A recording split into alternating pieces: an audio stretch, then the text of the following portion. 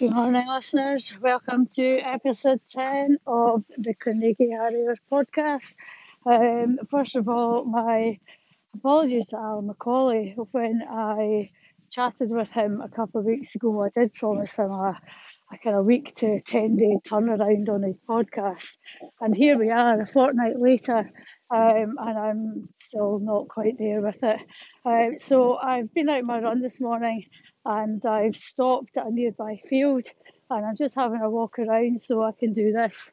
If you hear a helicopter in the background, it's okay that it's no search and rescue looking for me, unless the kids have called them because I've snuck out while they're in bed. Hope you're all well.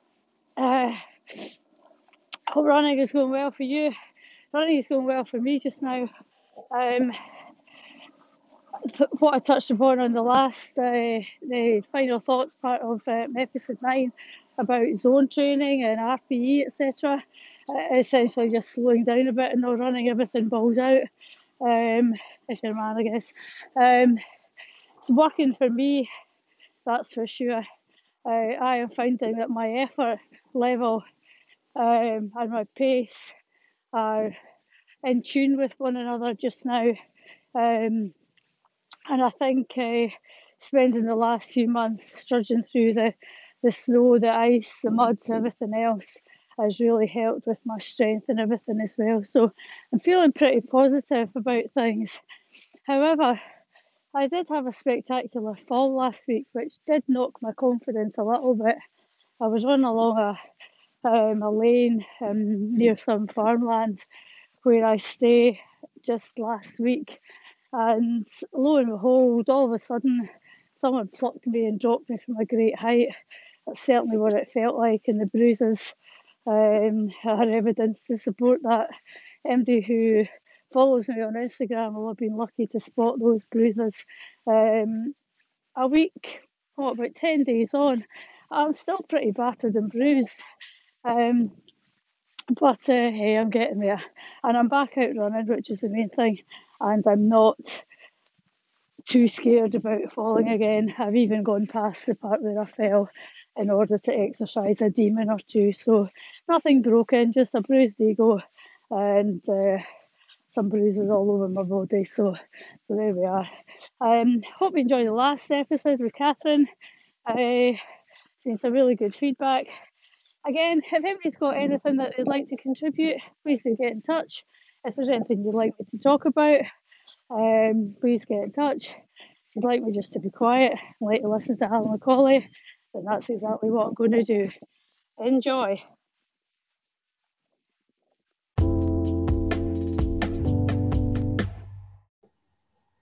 Aye, it's on.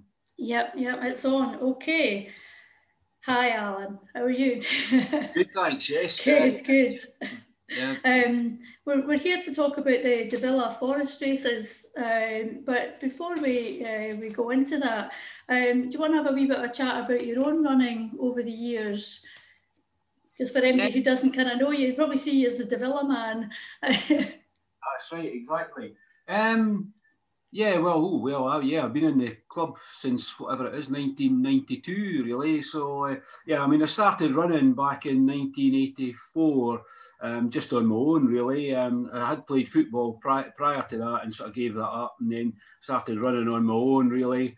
And then I always thought about joining a club. And then, eventually I saw that Carnegie had just started at that time. We were about a year, less than a year old, I think, or about a year old when I started with them. So, I thoroughly enjoyed it. It's great, went way back to when it used to be in the high school. It was interesting listening to Pauline about her going back to those days as well. So, it's totally different from what it was now, in terms it was old high school and you used to just go off in your groups running and thoroughly enjoyed it. And then you built up a heck of a lot of friends over the years, So, started off doing at that time, it was a lot of half marathons were in thing to do, so really enjoyed doing that with the club and the rest of the guys and everything. And then, built onto the hills through the club, and not doing as much now really because getting too old.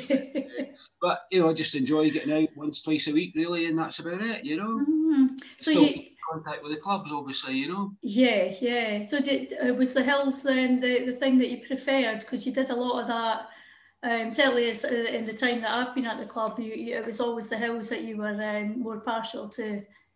Yeah, well, oddly enough, 4 of us from the club went down, did the London Marathon in 1996, and we're coming back up. It was the late Tom Bowie and Dick Monroe and Willie Larkins, and we said, oh, we fancy something different, you know, because we trained hard for London and all that sort of stuff. So one of them said, oh, how about doing the Demyat Hill Race, you know, which was about a month after London. So, oh, all right, we'll give that a go, you know. So that was my first ever hill race, and honestly, suffering after that, and then in London, because the thighs were just absolutely shot, you know.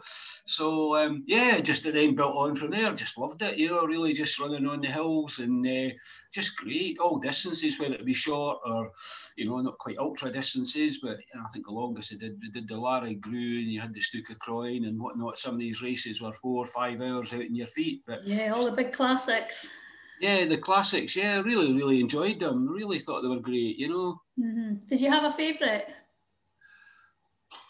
Good point. Probably Stuka Croyne. I liked the Larry Grew, and the 2 breweries was always good as well. So, yeah, I mean, they just probably Stuka Croyne, really. I think if all, I really liked that. It was I was kind of put off doing that initially because it was so tough. People kept telling me it was so tough, and oh no, it's a nightmare. But absolutely, once I did it, I've now done it about 6 or 7 times, and just think it's fantastic. Really, a real test of your sort of endurance and whatnot, and skills. The hill skills will stop, but yeah, it's a great race. Really, it's good, you know.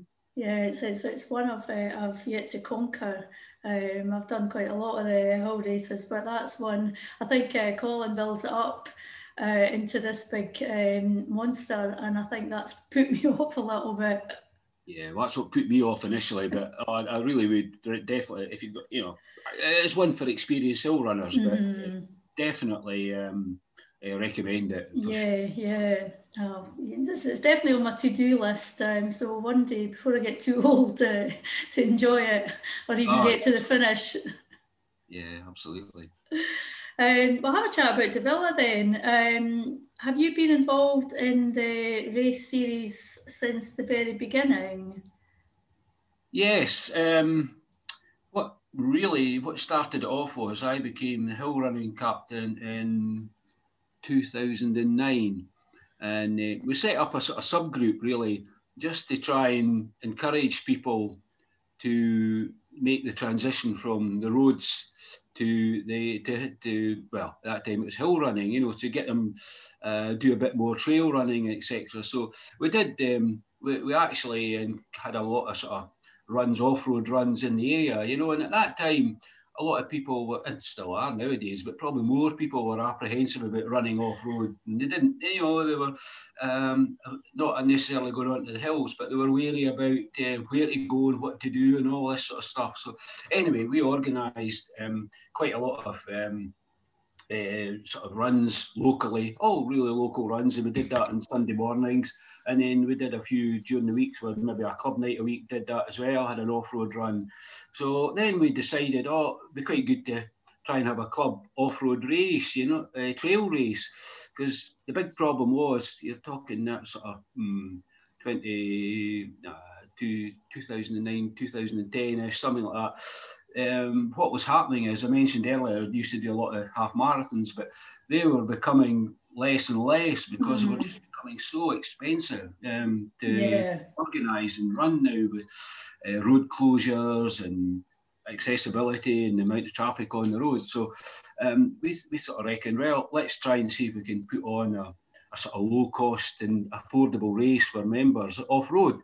So yeah, we came up with the idea of had a look at Davila, and I knew it quite well because I was brought up locally there, knew the area. So the first race was in 2012. That's right. So yeah, we mapped out it took quite a bit of organising. The first one really, because obviously you've got to work out the route, and we reckon then a good 15k route would be ideal, sort of an unusual distance for people running, you know, on really. And I think in Davila, for example, a lot of these, there's a lot of forest roads and whatnot, so it could have been a bit boring, really, just running around the roads all forest. So we decided, let's have a little bit of a bit of variety, some off-road stuff, and around some of the tracks and trails that were in there. So yeah, we came up with the 15k route, which has worked quite well. And then the next thing was trying to get, when you do a trail race, the big problem with a trail race is, because it's out in the sticks really, is having facilities, changing facilities, car parking, probably more importantly toilets. You know, so many these hill races they don't have toilets and all this sort of stuff. So they came up with the idea of the police college, which is Scottish Police College, which is right next door, obviously, to Davila. And that's been great because it's absolutely ticked all the boxes. Big car parking there. We've got the assembly hall, and we've got changing rooms, showers, loads of toilets, and it's been great. And the police college have been really helpful in all the, well, that's now 9 years we've had of it, and they've been fantastic. You know, it couldn't have been more cooperative really with us. And it's been an ideal start finish.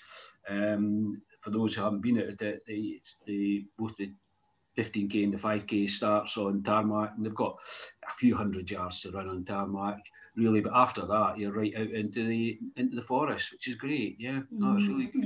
Yeah, it's a great base, isn't it? I think because you look like you're in a kind of busy area, but like you say, a couple of 100 yards up the road and you're away into the wilderness almost. And another good thing about it as well is the accessibility. You know, it's bang in the middle, effectively bang in the middle of Scotland, you know, right next to the Kincardine Bridge and everything. So we've certainly noticed it that over the years that we've had entries from all over West Coast Scotland, because, you know, it's no distance when they come through half an hour to Glasgow and they're through there. And that's slightly surprised us initially. I hadn't really thought of it that way. You have, say, a trail race through in Dunfermline, for example, or east of Dunfermline, you tend to get all just East Coast runners. But certainly in Kincardine, it's really has been a magnet for runners from everywhere, right across Scotland. Yeah. A few from the far north. But it's been really surprising in many West Coast runners we've had, which has been good. Yeah. So this would have been the 10-year anniversary of the race. So it must be a bit gutting for it not to take place this year. Obviously it can't because of the whole COVID and things, but did you have anything special lined up for this year, being the 10th anniversary, or are you keeping that for next year? Yes, I mean, obviously it was a big disappointment that we had to call it off this year. We only just scraped in last year with the 9th one. I mean, for many people it was virtually the only race they got, you know, in the whole year. But we knew early doors that this year's race would be off for sure, you know, so we took the decision, I think it was way back in October, to not even think about postponing it to a later date, just completely cancel it. But yeah, we've got a few things. I mean, I mentioned earlier that we've always set it up as a low-cost, affordable race at Davila. You know, we've kept it really low-key in terms of rewards that they get. We've never ever had a medal. It's all just been a sort of goodie bag after, with, you know, bananas and they get the harvesting beer and all that sort of stuff, you know. We just felt that, I know a lot of new runners like a medal, but we just felt a lot of other, you know, experienced runners, they get put away, you know, on the shelf or thrown out or whatever. And it costs a lot of cash. So we're quite proud that we managed to keep the entry for both the 15k and the 5k exactly the same over the 10 years. So yeah, to get back to your original question, yeah, we will do some sort of a one-off memento for next year, but that's to be decided, you know. Yeah. But the irony of it all is actually, I think it probably would be highly doubtful that the race would have gone on this year anyway, because of the snow. Because of the snow. Last Sunday, I think it would have been pretty much impossible. Although the next day, or a couple of days afterwards, it thawed out really quickly. But I think, you know, you've got the car parking and just accessibility for the runners trying to, you know, get into the. I'm assuming the police college probably would have it pretty well cleared, mind you. But Yeah. I think underfoot conditions might not have been so good. So almost certain. And we'd have had to make the decision the week prior to it, really, when the snow was at its most, really. So I would have think the race would have probably been cancelled or postponed anyway, you know. So it's done us a favour, this COVID then. Because we have been really fortunate over the years. A few weather issues, but we've never had to cancel or postpone the race, which has been great, particularly when it's a winter race. We've been very, very quick. Most days we've had it, we've been blessed with really good weather, you know. So it's been, and particularly here at this side. I remember one year in the morning, it was about 8:30, 9 o'clock. We're out actually setting up the course, and somebody phoned me from Edinburgh, south of Edinburgh, and said, "Is the race still on?" And it was a lovely sunny day. It was clear. Yeah, no problem. The guy said, "We're stuck on the bypass with the snow." Oh, really? Said, "Oh, we don't want to come any further if we find it's going to be off." I said, "No, honestly," I said, I never even thought about it. The snow, it was nothing like it. So anyway, they made it through, you know. So, but you know, it just shows we missed that as well that day. You know, south of the port there'd been quite a bit of snow, but we didn't get anything. It was a lovely day. So yeah, we'll be lucky that way. So yeah, so we'll regroup and rebuild for 2022, and hopefully, you know, we'll get some ideas in place for next year. I mean, we knew early on it was really not going to take place. So we really didn't get a lot of thought into it for any special things. We just reckon there will be some sort of memento, and it'd be quite nice probably to get, say, past winners back or something like that as well. Maybe a bit of an invitation of certain, you know, certain people back who have been sort of key to the event, and make sure that, you know, they don't miss out in running it. So something like that. It'd be quite nice, yeah. Yeah. Quite special, really. I haven't had it for 10 years, you know. And absolutely. Is it a well-oiled machine then, where everything kind of works like clockwork? Or I guess over the years that you've had problem after problem, not problem, but, you know, things occur, you know, one year that you learn from for the next year. So does everything just kind of fall into place on the day? It does, yes. I mean, we do get complimented on the efficiency of the race, but yeah, I would say that you're right, actually. I mean, you learn every year, and to be honest, it's set up pretty well now that you have the same. What we do way back in the summer, you get the organised with the make sure, got to contact the Forestry Commission to make sure we've access there, the police college that you've access there. We need to get the mountain rescue, so for the first aiders, make sure they're available that day. And then our sort of sponsors, Harbison Brewery, Run For It, make sure that you've really about 5 or 6 things to do early doors. And that's just a repeat. It's a, you know, tick the box from last year. Make sure they're all okay. Once that's done, the chip timing company as well, make sure they're available on the day. So once that's then done, it's set up, and you just wait till launch day, which is December. We put that back to December now and have it set up on Entry Central. Press the button, away you go, get all the entries in. I think, as you'll know, it's sold out very quickly. Yeah. So then once you do that, it's almost a case of sitting back, and it's a week before the event, and it's the it can be quite frantic, but you know, a lot of that, Val has a lot to do with that on the entries, just making sure that the entries are sorted out more on the paperwork and the documentation side, making sure that all that information is then fed over to Finish Line, the chip timing company, and make sure all that's all fed and coordinated and linked up to our entry list. So that's in place, and then it's a case really of picking up all the refreshments. We usually do that on the Friday beforehand. Then after that, we'll go and set up in the college as much as we can do on the Saturday afternoon, and we tend to set up a bit of the course in the Saturday afternoon. Last year we did a course inspection as well because of the winds that were in. It's quite useful to do it as well, you know, just to make sure everything's all okay the day before. I tend to maybe have a look round on the bike or something midweek or something, just to make absolutely sure. And we'll do a couple of recce runs anyway with club members. So, you know, if there were any on-course problems in advance, we've got that fairly well organised, yeah. And then on the day, yeah, it can be a bit frantic, but we've got it all on. Pretty, you know, you build up the experience, and it's pretty much falls into place. Probably one of the biggest issues, although I mentioned we do have a lot of car parking there, but that can, if you don't get that right, that can be problematic. You know, you're talking about 700 runners. I call it around about 700 runners, and all the cars that are coming in on that basis, and you do really need a lot of space. And there's about 4 or 5 different car parks there, so the guys that are on the car parking duties, I mean, every year, to be fair, they do a great job. Really good. And it's, you know, I don't want to name any of them in case I miss it, but they all know who they are, and they've been great. And because one year we did have a slight problem. We got in the wrong car park, and there was a bit of a stack back down the drive, you know, so yeah, bottleneck there. But so we've learned from that as well. Mm-hmm. Fill up car parks to the best of our advantage, and it works really well. It does. Yeah.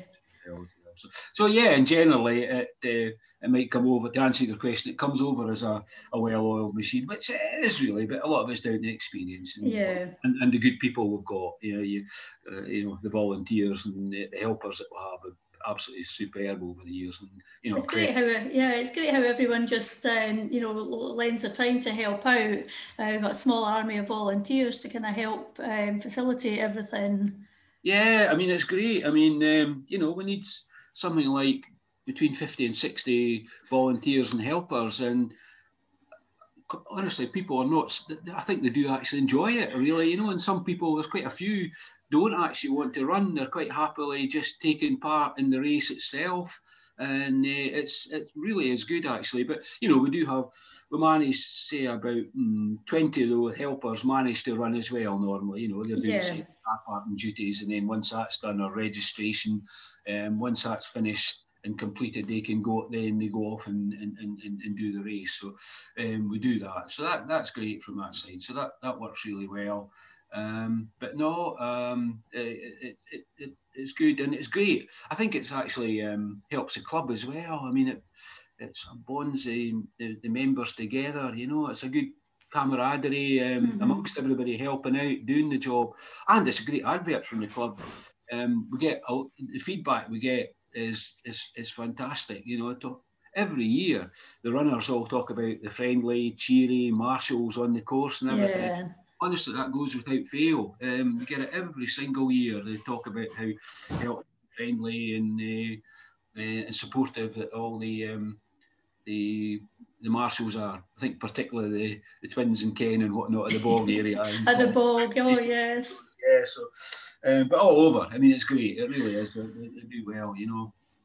So how does the race compare in more recent years to how it started? Has it kind of grown or changed much? Has the course changed at all? Well, ironically, the first year we ran it in 2012, I would say the forest was sort of completely different. Well, talk about having problems with the high winds that we have and everything, but 2012, we the first week in January, it was storm something or other, whatever it was, and it caused absolute havoc, and the course was just really littered with trees. It was an absolute mess, but really the biggest amount of damage that's ever been done in the course. And what then happened was, I spoke to the college, and the Forestry Commission. They gave us assurances that they would have it cleared. And I mean, you kept getting people having recce runs and whatnot. Do you know how bad this is out there? You'll never be able to run this. And you couldn't get round some of the trees or anywhere. You were clamber over them. And but they kept absolutely guaranteeing that they would have it cleared. And I thought, oh well, that's fine. So I remember, I think on the Friday afternoon, I went round to check, and they were actually just clearing the first stretch as you go in through the gates. I mean, that was completely impassable. So they went really close to the wire, the Forestry Commission, in clearing it, but they stuck totally to their word. Mm-hmm. The trees were all cleared, so it was great.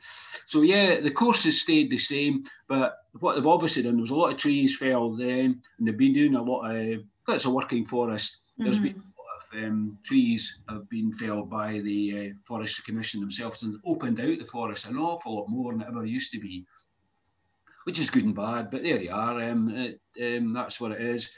There's bits of it has been, the roads have been resurfaced. It used to be the old-fashioned pit bing blaze stuff. It was nice to run on. Yeah. It aggregates on in bits. It can be a bit rough, actually, shall we say, but it's not in too much of it. But yeah, generally the course has stayed exactly the same. We had to improvise a bit last year because of the high winds. We took the decision on the day that we'd miss out the section up around the Peppermill Dam, because it was exposed to the wind. It wasn't really a danger in terms of trees, but it wouldn't have been pleasurable, enjoyable for the runners and even the marshals out up there, standing out for a few hours. So actually, what we did was we changed it and amended the route, so that they actually did the 5K route effectively twice, really. And not twice, but they did a loop of that again, and so it made it about a 12.5K race rather than a 15K, and that was really, it went down really well. As a one-off, absolutely fine, did the job. But other than that, really, the course, I can think over the years, hasn't really changed. It's stayed as it is, really, which has been good. That helps to make it a little bit easier to organise as well, if you know exactly where you're putting your signposts and marshals, and you just out you go, and that's it, really. And people know the course, the marshals know the course, they know where to go, and that's it, really, yeah. So was the 5K a later introduction? Because we started off with just the 15K, is that, am I right? No, or was the 5K on? Aye, we did that in the first year as well. Right. It was probably a late, I can't remember if it was a later edition. I think we did actually just start it at the same time. It wasn't initially. It was a sort of later thought, anyway, shall we say? But it was after. It's been going 10 years or 9 years as well. We just felt that that was a 15K, which was going to stretch it for people. But at that time, and still is, obviously, there was the park runs were starting off, encouraging people to run shorter distances. So we thought, quite a lot of, the 15K might be just a bit too much for quite a few runners. So let's give that as the 5K as a bit of an option, and see if we can, and probably make it a wee bit more family friendly as well, because obviously, the parents could go, or a parent could go off and do the 15K, and the kids and whether it be husband or wife could then run the 5K. So that starts about 5 minutes after the 15K. So it's great because the 15K runners are all well out of the way. And we did wonder initially if it would fit in, but yeah, it works an absolute treat. All the 5K runners go off in the loop round the Moorlough, come back and finish at the same finishing line, the chip timing. So, and even the last of the 5K runners are always back in before the really fast guys, the first 1, 2, 3 in the 15K. So yeah, it works. It's worked a treat. It really has, and I think it's just created quite a festival of running, but it's given a wee bit more of a bit of an atmosphere, and it keeps people occupied in the college as well in that period while the main runners are off, and because what's that? You're talking a good hour, about an hour before the first runners come back, just under an hour really. So people are hanging around waiting for runners, but if they're seeing the 5K guys coming and going, it's providing a wee bit of entertainment as well. Yeah, so you've not got too long to wait until the first of them starts to filter through. No, not at all. You talk, well, obviously they're back in whatever it is, 15 minutes, something like that. Some of these guys, the fast lads. So yeah, so it's great. And you get all types really. We'll have a cut off in the 15K.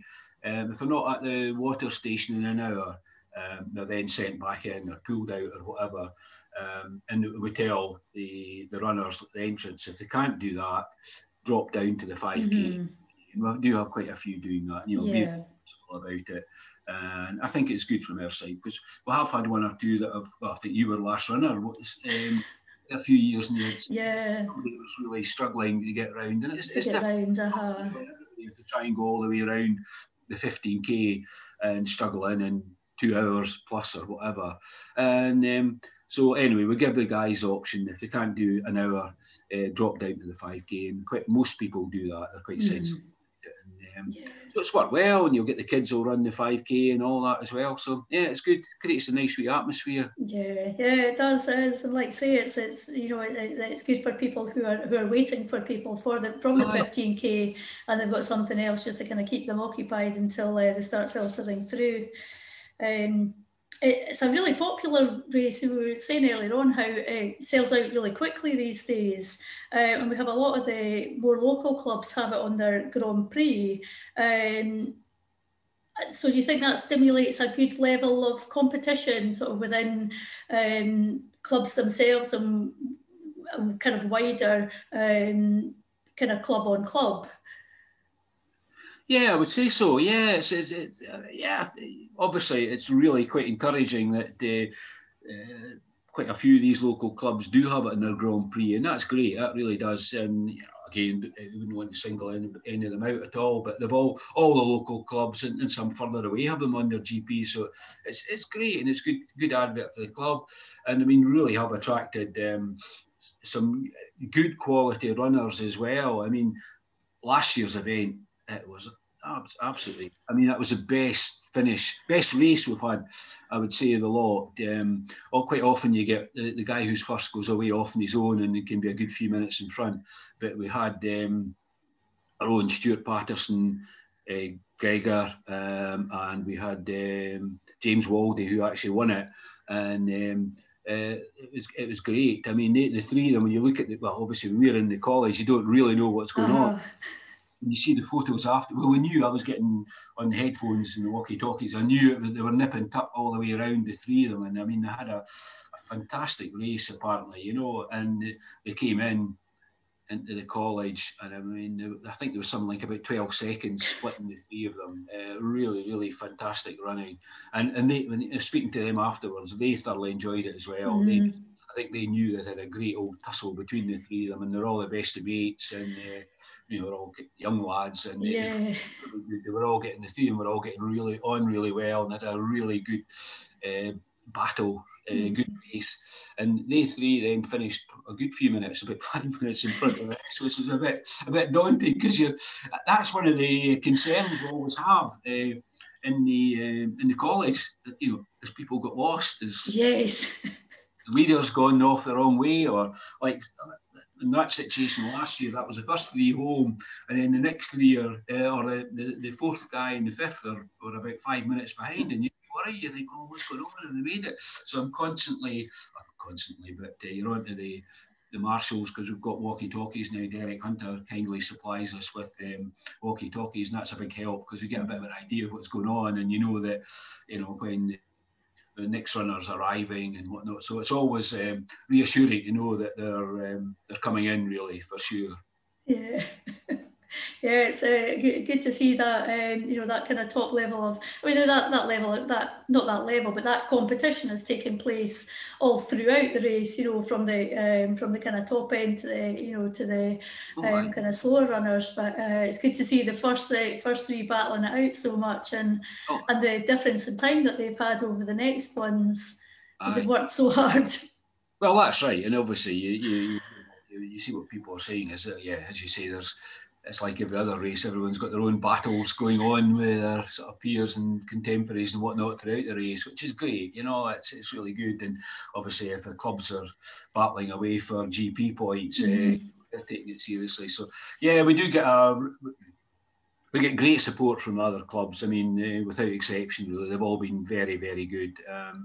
And supporting us, and they want to know, and they work with us, and they've all been understanding. And what we try and do is, the race sells out very quickly, as you know, and they always have a bit of a buffer of a waiting list. And I really do make sure that the club runners get, from local clubs in particular, you know, get priority, and make sure they get the all in, and I think the secretaries of other clubs appreciate that as well, because we do try and help out and make sure all their GP guys are actually getting have entered, and generally that's worked quite well. And we've got to put on the line if you do get some people coming on a week before or whatever, or even 3 or 4 days before, still looking for any. You just can't do it. You know, you've got to be fair.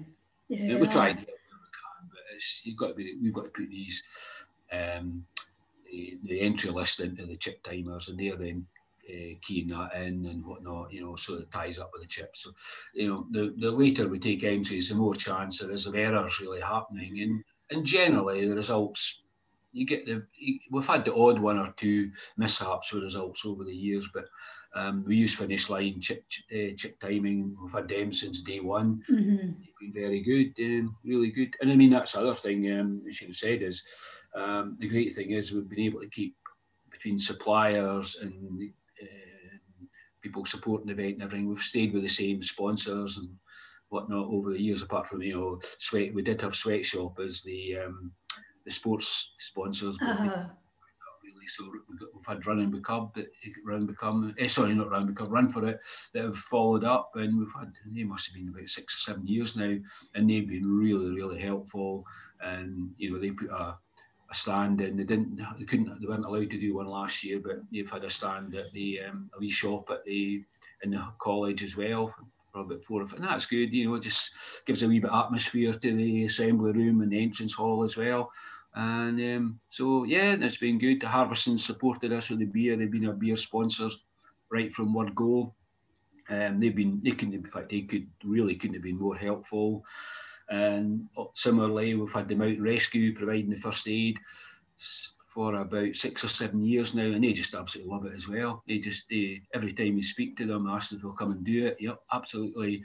No reservations, and they get the whole team there with the Land Rovers and everything, and that's quite a spectacle as well. And it's, you know, in course, and I think somebody had a problem 2 years ago, I think, and apparently runners were coming back saying, they were running out towards where our water station was, and there's a couple of Land Rovers with the lights flashing away, heading back to the Sawmill area. But it's a bit of a drama, but you know, we hardly ever need them, and we haven't really had any serious casualties, but you do need to have people like, you know, first aiders on hand, and absolutely, because they're mobile and they can get about. The first couple of years it was Andrews Red Cross or whatever, and they were fine, but they weren't mobile. They were the Mountain Rescue. And it's good for the club, I feel, to have a good link with the Oakles Mountain Rescue. I think it's good for the club to have that sort of link with them, because obviously we're doing a lot of hill running, and we give them a sponsor, we give them a donation every year, a sizable donation every year. Yeah. Appreciate, you know. Yeah, and I think it keeps it fairly consistent as well. If you've got the same agencies coming along year after year, then you've got that kind of consistency in things, and certainly would help with organisation, you know, if you're just able to go back to the same people and, right, same again this year, please. So, well, that's absolutely right. You know, you made the point, you know, it's a well-oiled machine, and I think a lot of it is, but a lot of it is down to keeping with the same suppliers, helpers, whatever, really, you know. If for whatever reason we had to make a major change, that'd be a totally different situation. But you know, the Kerry, our contact at the police college, she's been there since day one as well, and she's just absolutely spot on. Couldn't be more helpful. You know, there's been various things, security alerts over the years when there was problems, but we thought we might not get access to the college when there was you know, a lot of terrorism going on. But no, absolutely no problem. In you go.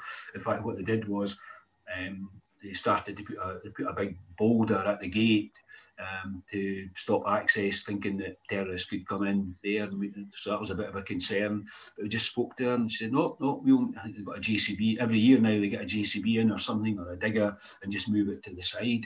And absolutely no problem. All these sort of things. So no, they've been really, really good. Couldn't be more helpful. And that's, as you say, it's just it's keeping the continuity. Yeah. Do you think there's scope for the race to grow, or do you think it's maybe a bit too complicated for that, given that it's in a forest and logistics? it's the logistics really. I think it's, experience says it's at saturation point. I think to be honest, the 5K could grow. Probably we take about 700 entries for the 15K, and you usually get, between call-offs and whatnot, I think it's about 525, 550 runners on the day. And we have 200, maybe just over 200 runners for the 5K, and we tend to get about 150 probably runners actually running. And you could take a bit more on the 5K. I think logistically, I think we'd have to be careful on the 50. And it's not even just that, it's the it's registration. That registration hall can get pretty jam-packed full. You tell people to come early, and a lot do, and have the cafe open, Starbucks cafe, where they say go and have a cup of coffee or whatnot before it. And we do get a lot, to be fair, but you still get the 10 o'clock rush. Just know it's coming. The cars come piling in. The race starts at 11. You just know, fine, no matter what you say to people, come early, avoid this rush at 10 o'clock. No, it doesn't quite work that way. Doesn't happen. But we're geared up for it. To be fair, it's maybe about 10 to 10, quarter to 10, 10 to 10 that come piling in, really. And you know what's going to happen. And to be fair, the guys, the marshals out on the car park attendants, they know, and they get it working really well too. So, but you've got to be careful on that. And then registration can get jam-packed full.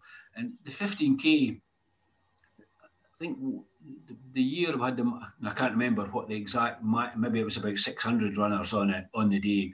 It's queued away back along that narrow straight, actually. So it does take quite a bit of time for the start line. So I would say we're maxed out, really, in reality.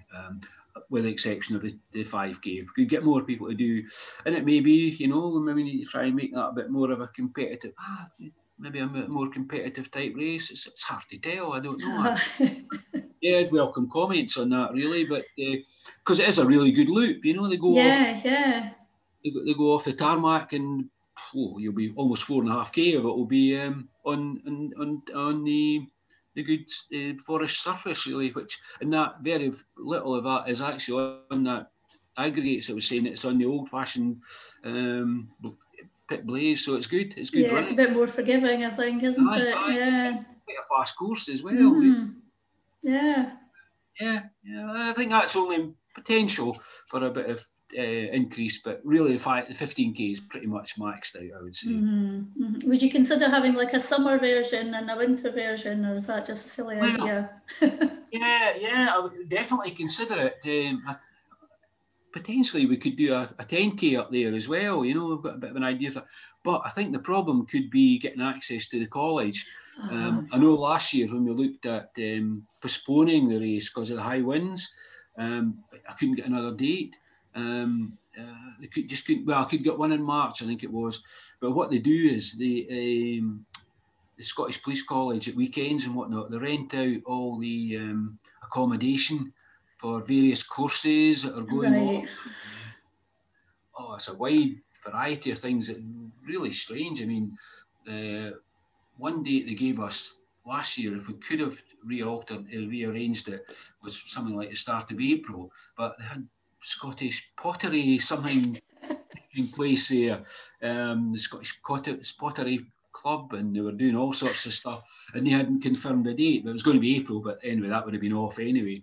But she said, apart from that, it was either the first or the second week in April, they were completely fully booked right through the summer. So we're quite fortunate that in February it seems to be their quietest time of the year when there's space available really for accommodating us. But it'd be good to do something in the summer, yes, but I think the practicalities of it are maybe just not quite so easy, really. I never realised it was quite so busy, in that context, that they kind of let it out for things happening over the weekends. Well, I was the same. I mean, I some years when we've been there, I have seen, or when we've done recce runs, there's been various other sports people there and use the playing fields, and that's been Scottish whatever, I can't remember what everywhere now. Been using it facilities for things, but yeah, it seems to be quite diverse what they use when they talked about the pottery. But Kerry said, look, no, I'm absolutely fully booked with all sorts of things, you know. Interesting. Right. So what can you do? Yeah, that's it. So I think that's going to be a bit of a limiting factor, unfortunately. But you never know. Never say never, you know. Well, I know. Yeah, exactly. Watch this space, as they say.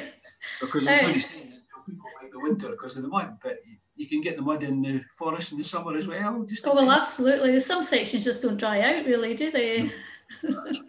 Exactly. And we've had some years actually when the Villa, the bog, for example, has been pretty much bone dry. So when it has dried out, you know, so you just, much to the disappointment of the participants, because they do revel in the mud, really, you know. It's a good story for them to go back to. It's like a badge of honour coming back caked in mud. Oh, I know. Oh, it's been great. I mean, we've had some great photos. I remember one year the guy that finished about 4th or 5th, he did a face plant in the bog, and even by the time he got back, he was still covered in Musselburgh. He had the photo, and it was circulating around for ages, sitting on one of the benches after the race with a sort of black face. Oh, it must have been eventful for him. Oh, is there any year been more stressful than any other, or is it all just fairly equally stressful? No, 20, the fourth year of it, 2014. Yeah, 2014 or the third or fourth year of it, when we had the detour, when the race route was sabotaged. Yeah, that was without doubt the most stressful. Thankfully, it all worked out because what happened was the race was sabotaged, and the race, all the runners were redirected up.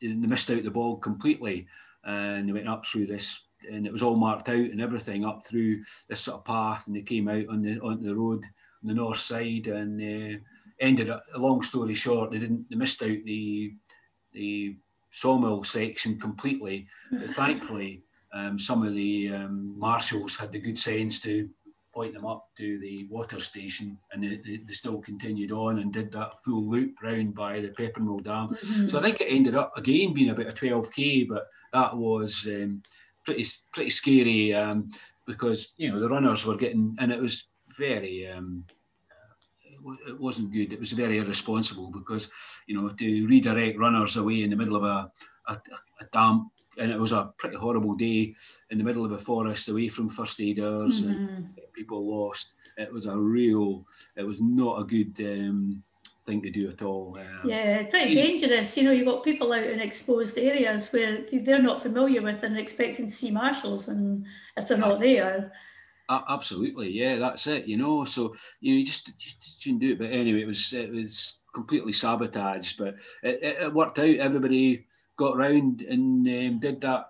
Thanks to the marshals, quick thinking of some of them. Ian Johnson was at the water station, kept them going. I think it was Bob Kieran and whatnot that was down at that time, was down at the crossroads where the 5k came around. He diverted them up towards the water station, or it could have been the guys just came straight back in, and it would have been a very short race. It wouldn't have been the 10k, it would have been something like about 7 or 8k or something. Mm-hmm. But of course, it went wild on Facebook or social media, and that then got picked up by the press, and it made the press the next day. And so a club statement about it, what had happened. I think the fact that it been associated with the police college, you know, I think the press were ready to latch onto this and think, oh, you know, the conspiracy theorists are out.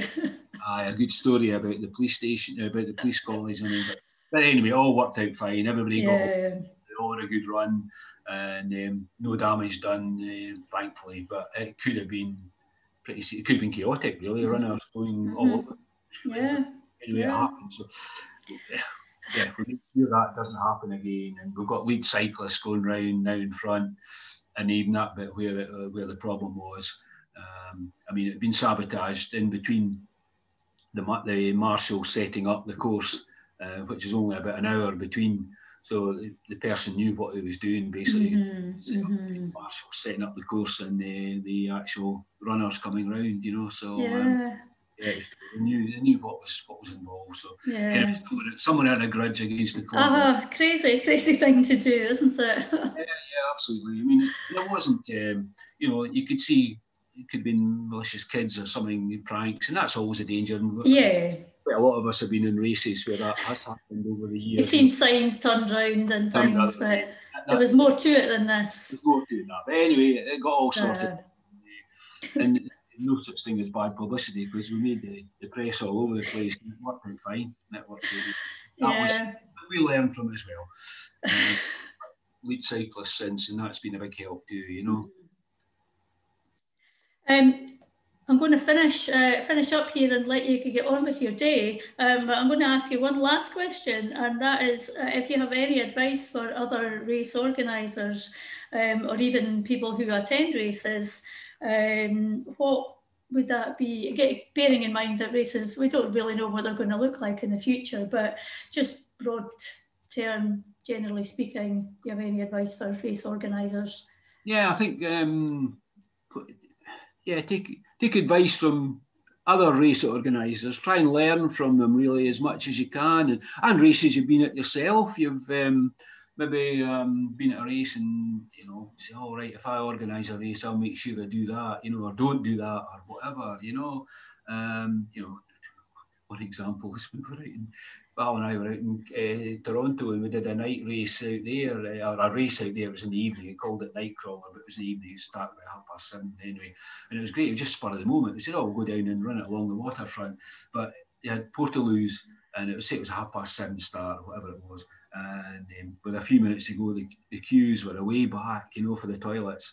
And to be fair to the Canadians, the organisers, they said they put a tannoy system out and said, "Don't panic." He says this race won't start until there's absolutely nobody on these queues, you know. So, you know, you think about that as well. And Davila, we've had things like that, you know, the toilets in there can be jam-packed full and tailed back. So we always make sure, generally we manage to make sure Davila always starts at 11 o'clock. But we have had situations where, you know, the toilets have been, and that is a problem actually. You can laugh about it, but I think we've all experienced it really. Yeah. You just can't ever seem to have enough toilets at a race, regardless of its size. So it's things like that. You say, well, hang on, we won't start the race until everybody's comfortable. But yeah, I think it's just taking a lot of, learn from other people, and that's about it, really. Yeah, just try and make sure you're flexible, and you know, yeah, I think that's about it. Not you can see. You've got to make sure that you know you've got all the the facilities are available. Basically, before you go and launch an event, you've just got to make sure as much as possible is available, accessible, and you've got an agreement. You've got to make sure you get agreement with all the neighbours and people, users of the forest, and all this sort of stuff, so that you don't upset. And it's the same. It would be the same with any race. You know, the landowners. You've got to make sure you just don't want to upset anybody that uses, whether it be the roads in the forest or you know the hills. If you're organising a hill race or you're doing a road race, obviously you've got to make sure that the roads are clear, or if it's a pass in a town or near a town you're going to be on. So all that type of stuff. And you've got to make sure you've got plenty of signage up. Make sure you've got signage up in advance. We always put signage up about a couple of weeks before the event, just saying, look, there'll be a race on in 2 weeks' time at 11 o'clock, and etc. etc. It'll only be on for a short time, couple of hours between, say, 11 o'clock and 1 o'clock. But you know, try and avoid it if you can. If you can. But if you are, please be respectful to the runners, etc. etc. And touch wood, we haven't had any problems on the race route at all, really, with all the users. So yeah, it's that type of stuff. You just got to and set it all out in advance. But yeah, no, that's touch wood, we've all been okay. But and again, don't be too complacent as well. That's the next thing, you know. You don't want to over worry about it, but you don't want to be too complacent either, really, and rely on plenty of people as well. So you have a good committee or a good squad of people like we've got with all the helpers and everything as well in the club. This is great. Yeah, great, lovely. Thanks very much. Looking forward to next year's race, and hopefully that that'll all happen, and COVID will be a thing of the past, or certainly a thing that we can have better control of than we do at the moment. And yeah, thanks very much, Alan. Thanks for your time. Pleasure. Thanks.